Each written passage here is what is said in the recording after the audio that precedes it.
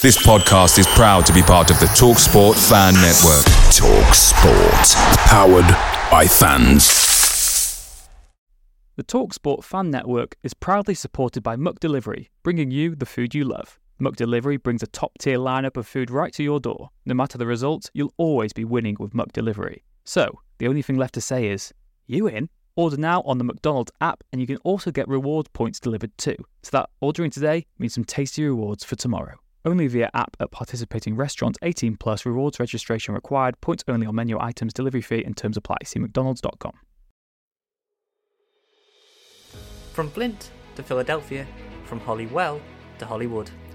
Rob, Ryan, Red is a brand new Wrexham AFC fans podcast by Nathan Salt and Richard Fay. Now, maybe you're well versed in Wrexham history, or maybe you're new here, so here's a few things to jog your memory. Here is Vose. Great dribbling by Don Vose. And still, Vose, he gets past another. Oh, what a goal! Don Vose! One of the goals of the season. He has toyed with the defence there. And that is remarkable. The ball boys are getting involved. Conor Jennings, the captain, Wrexham's top goal scorer. 13 for the season. 14! Wrexham lead! It's Wrexham 1, Chester 0! It's McDonough for Wrexham. Still Jerry McDonough. It's not coming in. McDonough around the keeper. Wrexham beaten the lead leaders. If yesterday was a Black Friday, then today is a Red Saturday.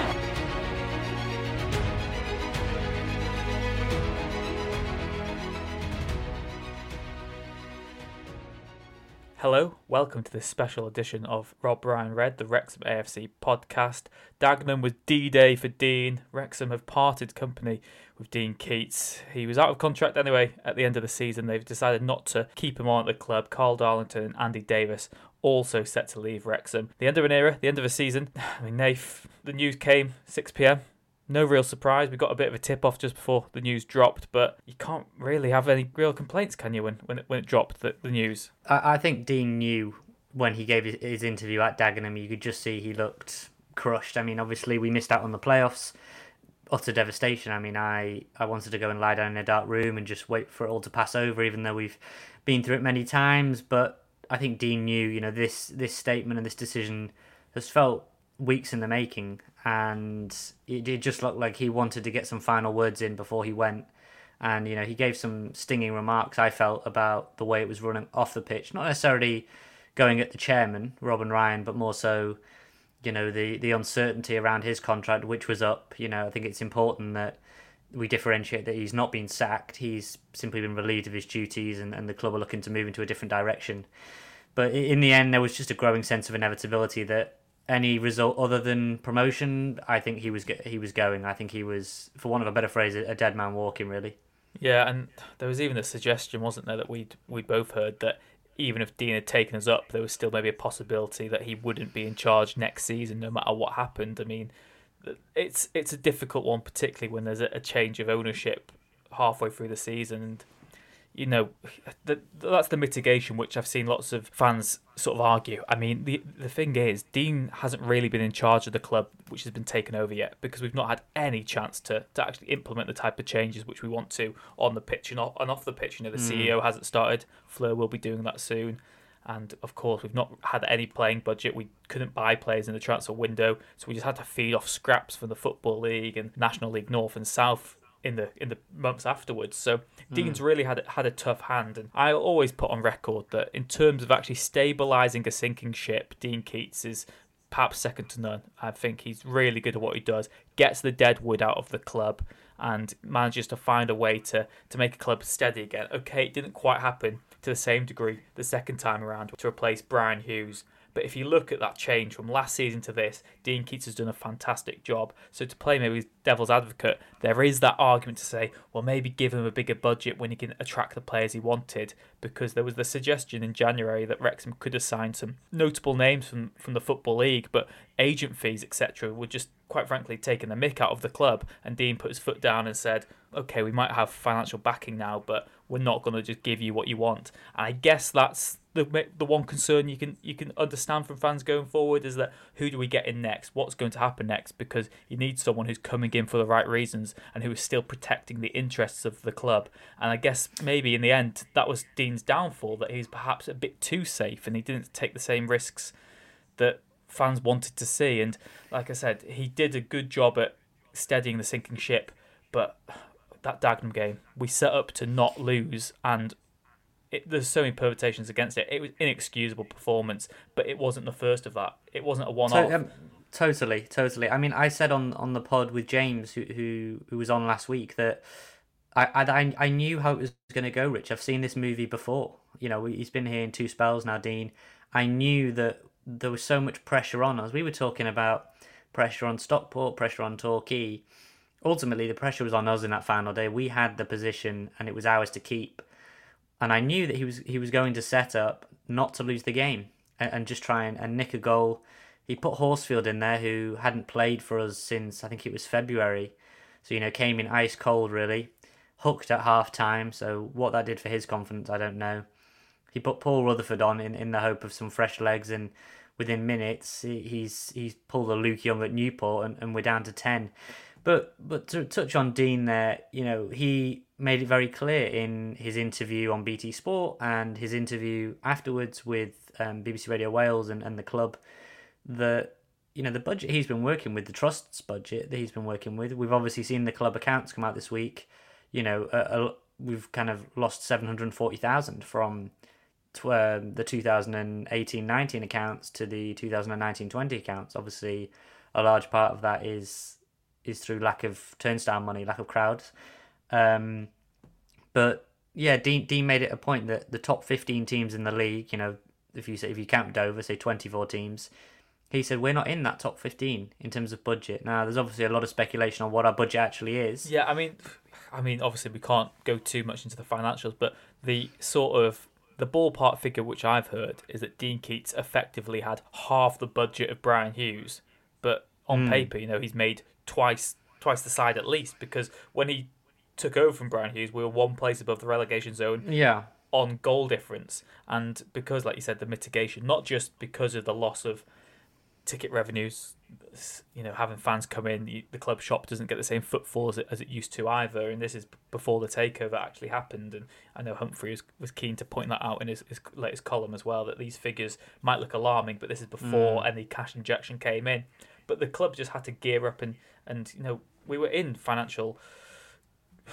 a bit of a spiral, weren't we, going down? It really was looking concerning, and the playing budget was obviously affected by that as well. And the fact of the matter is that Dean Keates has effectively had half as much money as Brian Hughes had. But, you know, you've got to give him credit for what he did achieve on such a small budget. Yeah, I think you said it there, you know, 1 point, not even point, sorry, we were just 1 place above the relegation zone when he came in under Brian Hughes, and you know, the toxicity that surrounded that, not just Brian Hughes' appointment, but when he left, there was obviously a lot of mixed emotions when Dean came back. There was still plenty of fans that felt betrayed when he left. We were 4th when he left, and we obviously ended up didn't make the playoffs. And when he left for Walsall, but you think when he left, we were 4th. We'd had a club record 20 clean sheets. I think we'd lost something like 6 games up until that point, and we were arguably one of the form teams in the division and had every chance that season of going up. It was left to Andy Davis, and we collapsed. He comes back in, replaces Brian Hughes on what is a sinking ship at that point, and he's been a firefighter, keeps us up. And, you know, he's took charge of, what is it now, something like 71 games, the Dagenham one, because the Dover one got scrapped earlier in the season. You look at it, and I've got it totaled as he's taken 100 points in the league from a possible 192. So you'd probably say that's about right, you know, 50%. He's almost basically taken half of the points. And for as much as we say, you know, he's a defence-first manager, I mean, we scored 91 goals in those 71 league games, I've got it as, and conceded 68. So, you know, 1.56 points a game, Rich. It's really hard because there has been progress, but there's also that underlying sense that it just didn't feel like we were going up under him. I don't know. Maybe that's emotional and No, it's still very raw, the Dagenham, but I feel like that's spot on. Do you not think? You're absolutely spot on. I wanted to play devil's advocate, and I wanted to sort of suggest that we could make that genuine push for promotion this season. But best case scenario was that as soon as you saw the team news, you knew it was Horsfield playing. Okay, there was mitigation again because Harris wasn't fit, and I think if Harris was, then you can play him as the anchor in midfield, and you can unleash Young and Davis in the attacking roles. And the reason they've been so good is because they usually got that anchor behind them. That's why they play well, because they've got the attacking freedom, which we just didn't have at Dagenham. And of course, then you say, well, what about injuries and fitness going to the playoffs? Because we really are just one key player dropping out from being a total shell of ourselves, which proved at Dagenham at the weekend. But the best case scenario, particularly as the game went on, was we were going to either lose or perhaps draw that game, and we needed results elsewhere to go our favour. Which, okay, it's just about sort of Machiavellian. It's just the result is justified by the means. The means, is justified by the result. However you get there, it doesn't matter really because you're in the playoffs. But then, to go up, we would have had to pull the rabbit out of the hat 3 times. Okay, maybe you can do it in the Eliminator. You need a hell of a lot of luck to somehow do it in the semi-final. But then by the time you get to the final, it would have just been so improbable that we would have done it 3 times when we took so few points against the playoff teams throughout the season. I think I calculated that out of the possible 36 points we could have got from the playoff teams, we took 9 this season.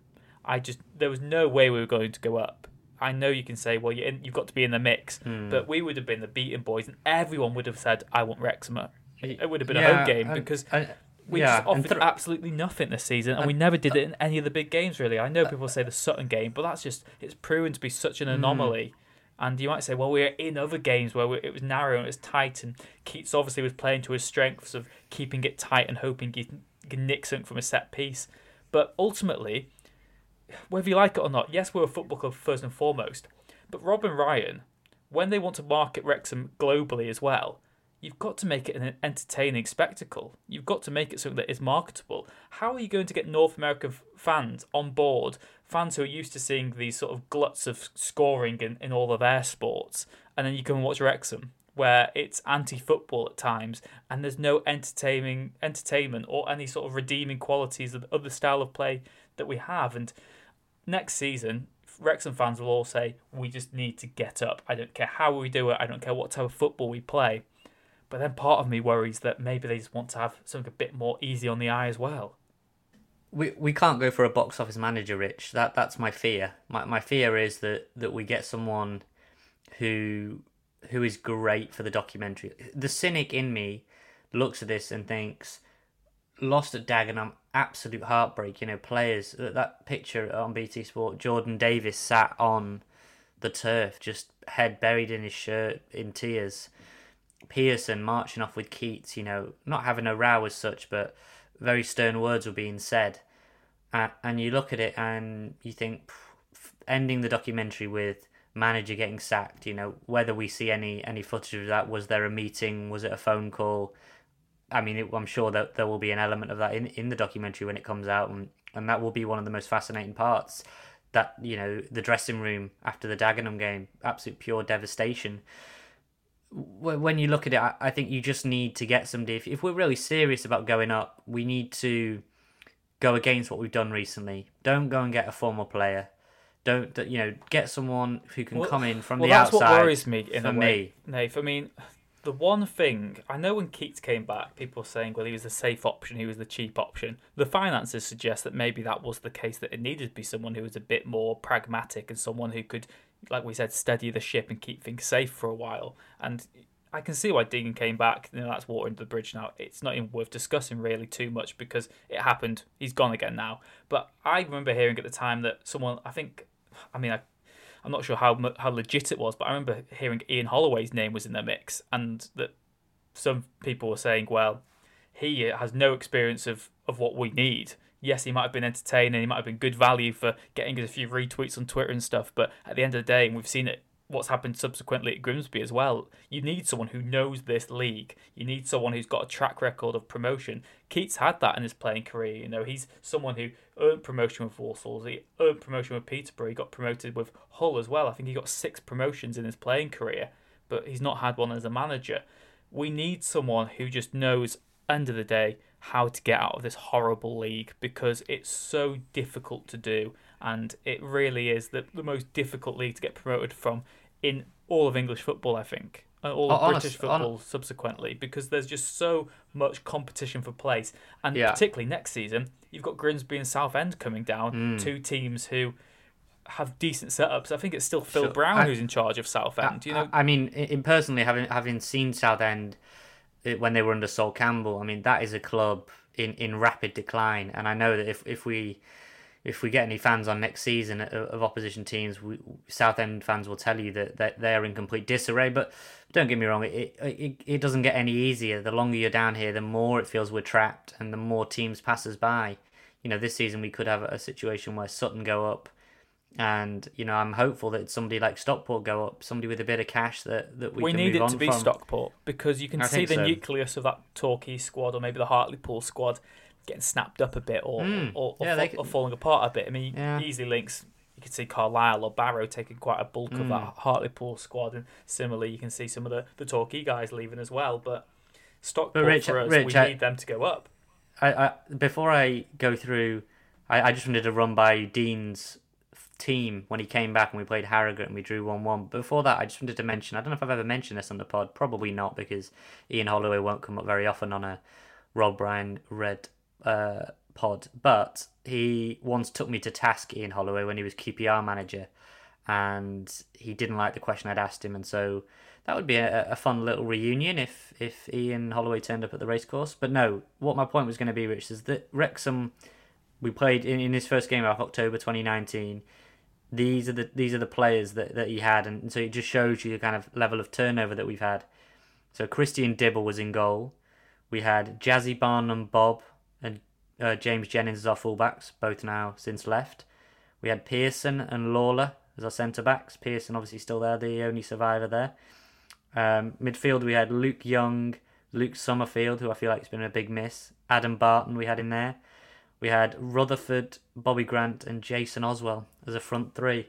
So, you know, Dean has refreshed what was... really, I mean, you look at that team, there's not many there that you wish to have kept, I wouldn't have thought. No, not at all. I mean, Luke Summerfield, like you said, I think we just missed... I'm not even saying he's the answer, but someone in that mould, I would agree. That shape. I would someone agree. Just to control the midfield, because we were so hollow and fragile without Jay Harris this season, and he really did just anchor everything. Like I said, you know what at Dagenham. Yeah, go on. At Dagenham, what got me when I was watching it, just, you know, as much as I've got great respect for Pearson, and we're so much better when he's there, but I looked at some of the others there, and heads dropped. You know, it was almost like we knew the results elsewhere weren't going for us. We got that late goal that was well offside and shouldn't have counted. Dagenham were all over us, and it looked like Dagenham were the team that had something to play for. That was the most disappointing aspect of it. It wasn't just that we didn't make it, it's that we looked like we were the team ready for the beach. Yeah, and I guess maybe Dagenham had the extra incentive of having that 1,400 home crowd, the fact they've been on a fantastic run. You know, they were the form team of the division going into the match. They wanted to maybe give Daryl McMahon some support heading into the summer, give the players... You know, because they have got themselves a nucleus of a decent squad there, particularly with Ballantyre and McCallum up top. Those two could really become a strike force which fires a team out of this division. So it was just really difficult. And I understand that there was sympathy, and you've got to say it was unfair that we didn't ever get a chance to play in front of a home crowd this season. I know there was the slim chance of a 5th place finish that could have happened, and we didn't have things going our way at all. And I understand that, and that's why it's difficult to be too overly harsh on Keates, because a lot of issues for Dean weren't his problem, but the Dagenham result was all on him ultimately, because it was his team selection, it was negative tactics, and I can say sympathetically, you know, Dean, maybe you do deserve more time. I can play that devil's advocate and say, I understand why, because you've got this track record of stabilising us, recruiting good players in the summer. I have no doubt that this summer Dean Keates would have got a really good squad together again, but I don't think he'd get them playing exactly the way we want them to. And that's ultimately the problem. that is the problem, because tactically I've been saying on and off the mic all season that I feel like we don't have a clear identity of how we want to play. Maybe that's personnel, but you would like to think that in the space of 2 years, I know we've had the pandemic and whatnot, but you would like to think there's a clear philosophy in how we play, and I just don't feel like we have that. I feel like a lot of games pass the midfield by. I know he's gone with the wing backs, but I feel like we don't have that identity. The cliche for me, Nath, is just why has he not gone back? Why did he not go back to the 4-3-3 that worked for him when he was playing himself? The balanced midfield for me was there with Young, Harris, and Davis to almost be that Tolly, Harris, Keates, which we used to have, and maybe in Clark in there. I think we did have the personnel at times, but then you didn't have quite the wide men. You would have to put Hall Johnson as the right winger, which I probably would have liked to have seen at some stage. Then maybe you're unbalanced on the other side. But yeah, what really frustrated me this season, throughout the season, is just the fact that tactically, I just didn't know what I was watching. I didn't know what we were trying to do. And you just, obviously, after a defeat, you can be a bit harsher than usually would be, because you're forgetting how we blitzed Halifax in that game, which was one of the highlights of the season. And, we did have some decent attacking displays at times, but they always felt like freak results when we attacked well, and when we tore a team apart, there always seemed to be some sort of reason why the opposition had collapsed so easily or whatsoever. I think as well that, one of our big problems this season, Rich, you'd have seen firsthand, set pieces were such a problem, and for me that is down to coaching and drilling players, and of course there's personal responsibility. I think of the one late on Torquay, or I think as well the players have to take responsibility. Dean pointed out the Dagenham result, that not the one just gone, but the one at home where we were 2-0 up and collapsed. Torquay in the last minute, that would have been a point. One of the worst for me was Altrincham at home when we lost and they scored from a corner, and we got just undone by a set piece again against Altrincham. There's so many games this season. Of course, maybe I'm being a bit rose-tinted and forgetting games where we've not deserved a result and got one, but there seems to have been a lot more games where we've been in control of our own destiny and thrown it away, and it's just been sloppy defending. And we keep on saying how blessed we are to have that defensive line, but we've just not utilised it well. We keep saying, I know when I was doing commentary with Wayne Phillips, and I think Andy Morrell said as well, that they both saw Rob Lainton as the best keeper in the division, which I agree with. But he just didn't have that protection in front of him. And for a manager who, like we said, is synonymous with being called a defensive manager, I just thought it was almost as if this season we were like, well, if we play three at the back, the defence will take care of itself. But it still needed that fine-tuning I think in that first spell, the defense. I think our peak defensive lineup was a younger Pearson. He's still very, very good and effective, but a younger Pearson and Manny Smith, and we just haven't been able to get back to that level of quality since. Theo Vassell, I thought, played admirably away at Dagenham. He put his body on the line. Kelleher, to be honest, he's had a good season, but he was poor, and not just because of the own goal, but he lacked the authority. And given he's been a captain, I thought he was a real disappointment in a game where you wanted your leaders to really step up. With no Harris there, it shouldn't have been down to some of the younger players to really grab it by the scruff of the neck. You look at like a Ponticelli up front. These players are not going to drag the rest of them over the line, and Pearson ultimately can't do it on his own. So I think that there's a lot of responsibility that falls on the players. I think of big moments in games where, as much as Dean has to accept the responsibility and shoulder that responsibility, players have let him down. I mean, it was the Notts County game where you were there, Rich, commentating, and I think Dior Angus runs through. It's a 3-on-2 or whatever it was, and he pulls the cut back, and he picks out no one. And for me, how can you blame Dean for that? That's a player mistake. And there's away at Aldershot when there was a Dibble mistake in goal. Dean can be blamed for sure for the tactics, and if we feel they were negative, I'm sure he would, if he ever gave his side of the story, would defend how they played, and whether there was a Carl Darlington influence to how we played, given his influence as a coach. But for me, there's also an element that players let him down in big moments, and unfortunately for Dean, that those moments we could have been second or third, we could have been fourth or fifth, we could have been even lower. The other players have pulled him out. Jordan Davis at hat-trick at Halifax, but there were a lot of moments I think where he's been really badly let down. Yeah, and even in Dagenham away, where we already had it level, and then I was at Ponticelli broke through and goal and failed to square it to Sean Pearson, who was at the back post, and it just looked like that was the moment that maybe we can salvage something and get the win when we need it, but the ball just didn't come in. Yeah, the decision making has been awful at times, but then you also say well, on the flip side, Dean did bring those players in, so can we, No, I'm with bail you. him out I'm with again? you. And yeah, that's what's so maybe tricky about the discussions, the fact that you could argue it either way. And I am very much of the philosophy that you've got to hammer home the fact that Dean Keates is a Wrexham great of the last decade. Can't deny that. He's the man who played on with a dislocated shoulder. He's the man who won us the FA Trophy. He was the man who ultimately cost Kevin Wilkin his job, because when Wilkin brought Keates off against North Ferriby, we completely lost control of the game. And Dean Keates, as a player, for me, is right up there. And particularly from when I've been watching Wrexham, he's the man who, I just idolise. And as a person as well, I was the person, when he first got appointed Wrexham manager, I was the first person to interview him, and we walked out to the racecourse together, and, he just loves this club. And one of the first things Dean asked me to do when he took over the first time was to make a video to show the players of what Wrexham means to them. He wanted there to be a real mentality shift. He said that, Wrexham used to be, even for our level, it used to just be the easy paycheck where players would turn up, say, oh, it's a great history, win the fans over initially, and then that's it. Dean really wanted that mentality shift, and he was really close with the fans, and he always spoke about when fans rallied to pay those wages and how the club was saved by the fans. He really did have that connection with us ultimately, but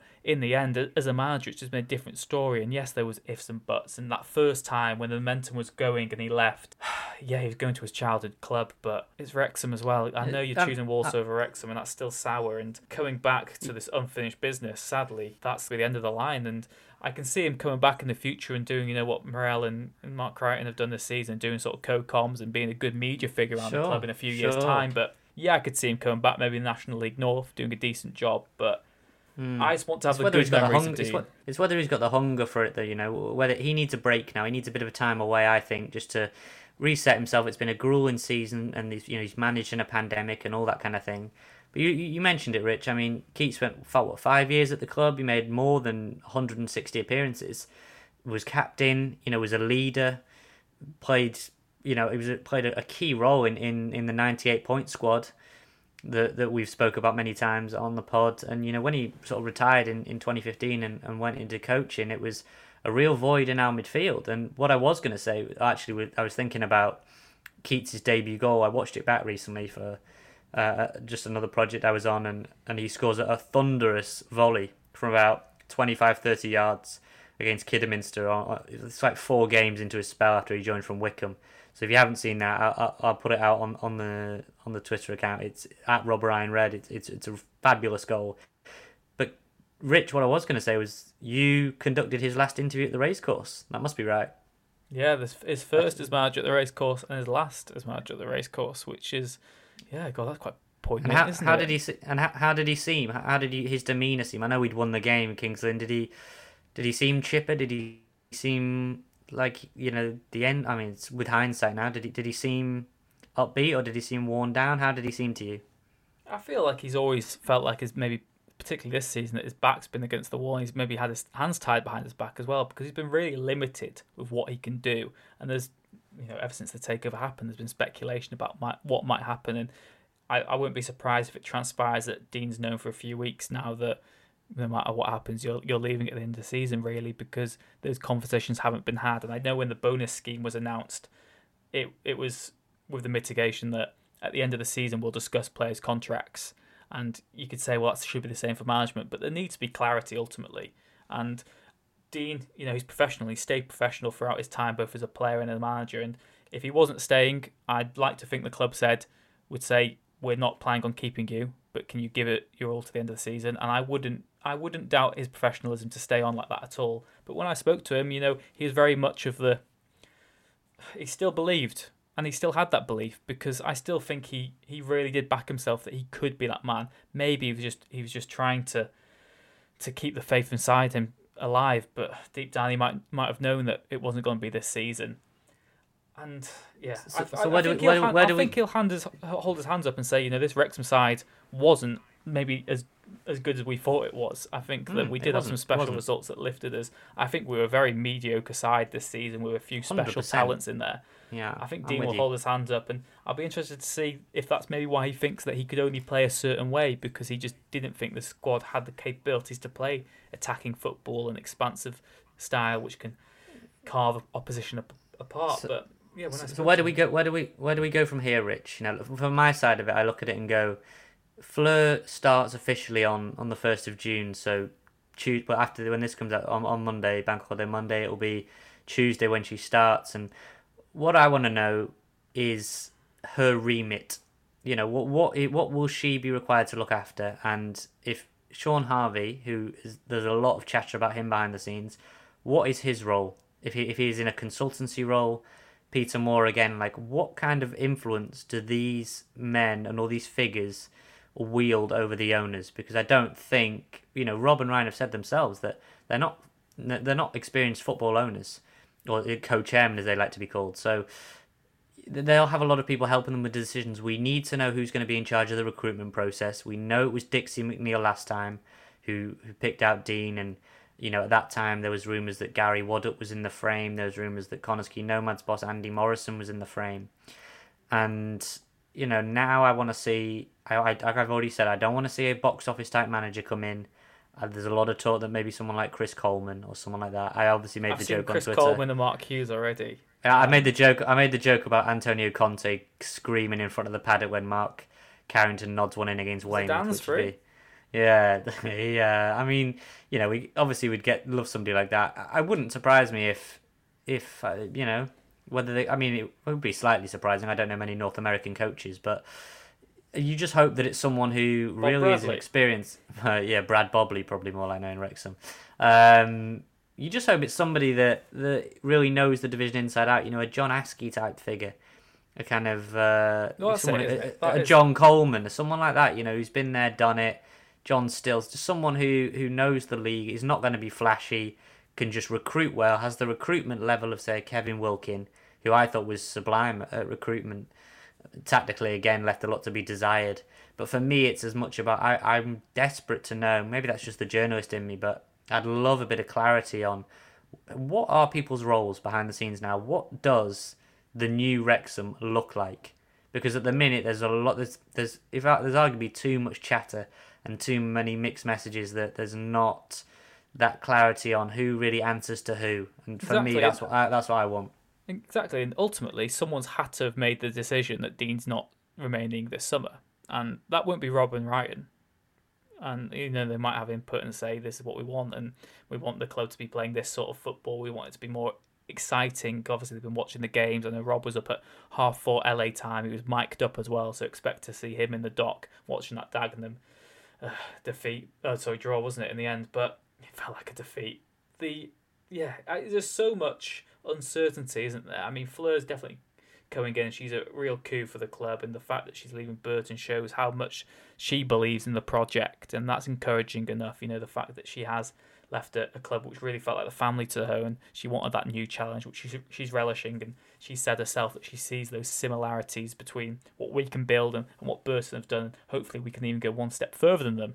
No, it seems a long way away yet, but she does seem to be really hammering home the sort of community ethos and working on building those relationships at sort of a regional level and making sure that Wrexham is still an integral hub of the community, maybe playing a big role in the sort of gateway project, making sure that Wrexham do get the funding that they need and hoping that the COP renovation, etc., all goes well. But yeah, Sean Harvey, what's happening there? I mean, Peter Moore was quick to sort of distance himself and say it's just an advisory role. I'm just giving a bit of advice and helping the club. But Sean Harvey... Rich, I mean, sorry, as to interrupt you there, Rich, I've just seen that Sky Bet have just dropped their odds, no flies on the people over at Sky, of who they think is in the running for the Wrexham manager. Do you want some names? I will give you. So you said Mark Hughes, right? Mark Hughes is there at 16-1. I mean, at the far end of it, we've got the likes of Darren Ferguson, who would be amazing. He's at 33-1. We've got Brian Fergie. We've got Fergie at 33-1. We've got Rob Page at 25-1. If it all goes wrong at the Euros, I guess. We've got Wrexham manager and formerly known as Sammy the Snake, Sam Ricketts, 16-1 to make a sensational return. Now let's get to some of the ones that are closer. So the final one at 16-1 is Anthony Barry, who's obviously enjoying great success now with Chelsea, more so than he did as a player at Wrexham. But the key contenders, the top four, we've got Mickey Mellon, the Sky Bet favourite at 6-1. We've got Dave Challoner at Hartlepool, 8-1. Nigel Clough obviously knows Fleur very well at 12-1. And we've got one Mr. Sean Pearson at 12-1.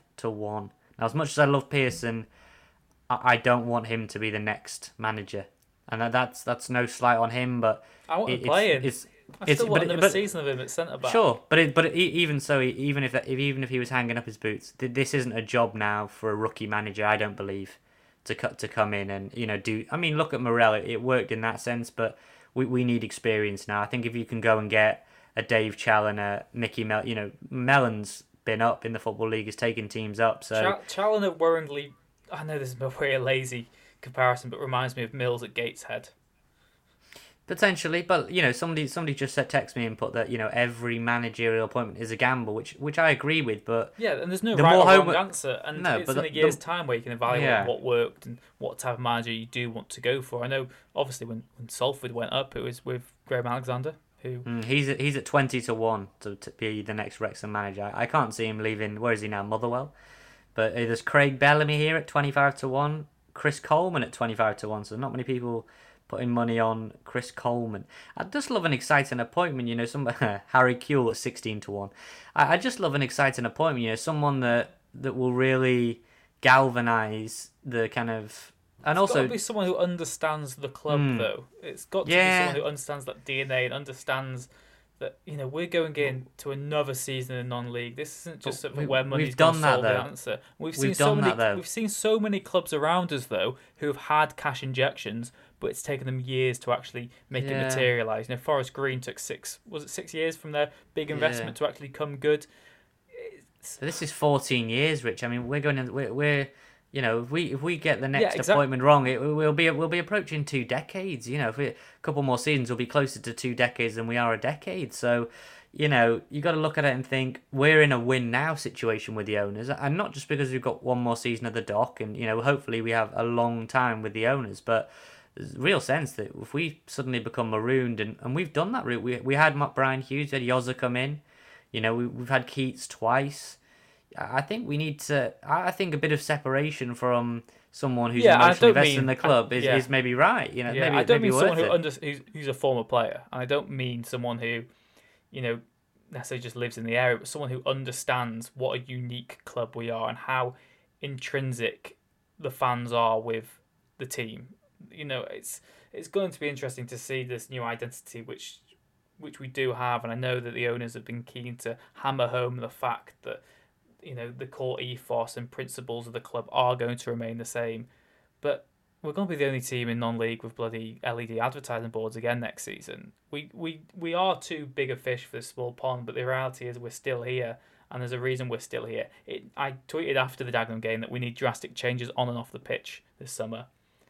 I really have not got a clue who I want in charge, because like you said, we've had one of almost every type of manager, haven't we? We've had the ex-players, we've had people who've supposedly been there and done it before. We had Gary Mills, who chose us over Tranmere, and we were led to believe that's going to be the answer.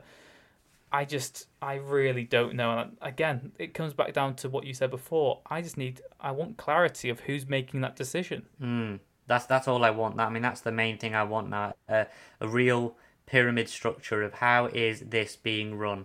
And just know that we're answering. And in the modern game as well, Rich, we're seeing a lot of head coach, manager.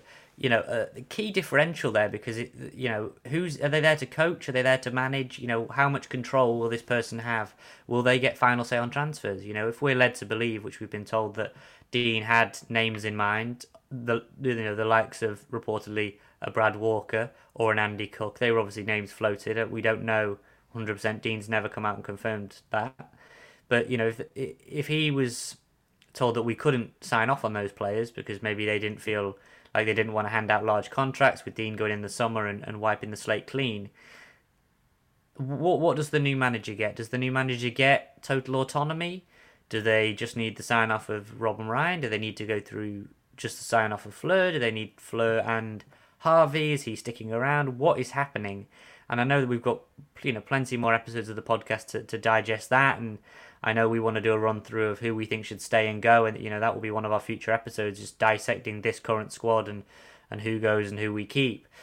But there has to be a clear structure. A new manager's got to want to come in, not just for the notoriety that they can gain for their own profile, but as much of what environment are they working in. They're going to work under huge expectations, maybe bigger than before. If cash is actually spent, which you would hope that more cash will be spent than has been this season. Talk of players on minimum wage, the ones that came in, they're out of contract. People that when we signed Golden Mateo, Cameron Green, Keanu Marsh-Brown, those kind of players that came in very slapdash last minute after the Kwame injury. All we need is a bit of clarity. And before I kind of hand back over, I'm really getting kind of wedded to the idea now of having someone like Anthony Barry and just using his top flight connections now just to get kind of quality loan players in, because I think we're going to still need players to come in on loan as well, as much as we need to be able to sign players. If we're not going to go and shell out, say, $2 or $3 a week on a player, which I can't imagine we will, even with the new owners, because I don't think that's the way they want to go about it. We're going to need quality loan players. We're going to need people that are well connected. I know Barry's obviously connected to Wigan and connected to Chelsea, so there's worse ideas, I guess. Yeah, I like the Barry principle as well, but then you're just starting your own dynasty with Thomas Tuchel at Chelsea, and that's a team also at the start of their exciting journey. So it's just a really difficult one. I'm sure we'll see more calls for someone like Andy Morrison to come in and take charge, and it used to be Craig Harrison, and that's the man who's helping him now at Connors Key, ironically. So and I've spoke to a lot of players at Nomads. I've got a lot of people at the club, a lot of friends at the club, and they cannot speak highly enough of Andy Morrison. And I interviewed him a while ago for a piece in the newspaper, and and he's had a real struggle behind the scenes. As a backstory, he's he battled addiction with alcohol, and it's a real fascinating story about how he turned his life around. And what he's done at Candlesky Nomads is sensational. It's sublime, and he's a character that the question would be that, again, the level of recruitment that would be available to him would go up considerably in quality. That's no disrespect to the Welsh Premier League, but it would go up, and it's whether look, he's been at Man City, he knows what quality players look like, and he does a lot of work around the top end of the game still with City. So I'm not questioning for 1 second that he can't identify players, but it's just whether he wants to do that. Does he want to just keep building what he's building and go for loyalty, or has he been turned down before? There's a lot of questions to be asked, but it's going to be interesting, Rich. It's going to be a fierce debate until we get a new manager in. Yeah, of course. Andy Morrison probably still hungover after he sat next to Liam Gallagher last night in Porto. But if we can get a Liam Gallagher concert at the Kairos, then I'm all for it. It's going to be interesting. There's so many twists and turns yet ahead, and I guess the thing is that we were never going to go up from the playoffs. Now we've got possibly an extra 3 weeks for us to plan for the new season. We've already made that first drastic change. Dean Keates will not be staying on as manager. Andy Davis, Carl Darlington also gone. What lies ahead? Who knows? But myself and Nath will be here throughout the summer, bringing you weekly podcasts still and trying to keep up to date with all the comings and goings of Wrexham AFC. If you're new around here, wow, you don't know what you're in for. This is just another small reminder of this amazing, illustrious club. But the exciting future is still ahead of us. Dean Keates has played a big part of our past. We won't forget that. We won't forget the key role he's played. Hopefully he can return to the race course in a few years' time, or maybe a few months' time, and just enjoy it as a fan once again. And no hard feelings, Dean, but Wrexham have had to move on, and they have moved on. Nath, thank you very much for joining us on Rob Ryan Red this week. Thanks for having me. And thank you once again for listening. We will try and be back again very soon. We've got a special guest lined up. We'll hear more about that on our social media, which is at Rob Ryan Red on Twitter. Of course, you can email as well. Rob, what's the email, Nath? robryanred@gmail.com, Rich. There you go. Just like that. We eagerly await your emails in later. And any correspondence, we'll make sure to read out on the next pod as well. But thank you very much for joining us once again. Please do leave a like and subscribe if you haven't already. And we'll see you again next time. It's the 90th minute. all your mates are around. You've got your McNugget share boxes ready to go. Your mate's already got booked for double dipping, and you steal the last nugget, snatching all 3 points. Perfect. Order McDelivery now on the McDonald's app. You in? At participating restaurants, 18 plus, serving times, delivery fee and terms apply. See mcdonalds.com. This podcast is proud to be part of the TalkSport Fan Network. TalkSport. Powered by fans.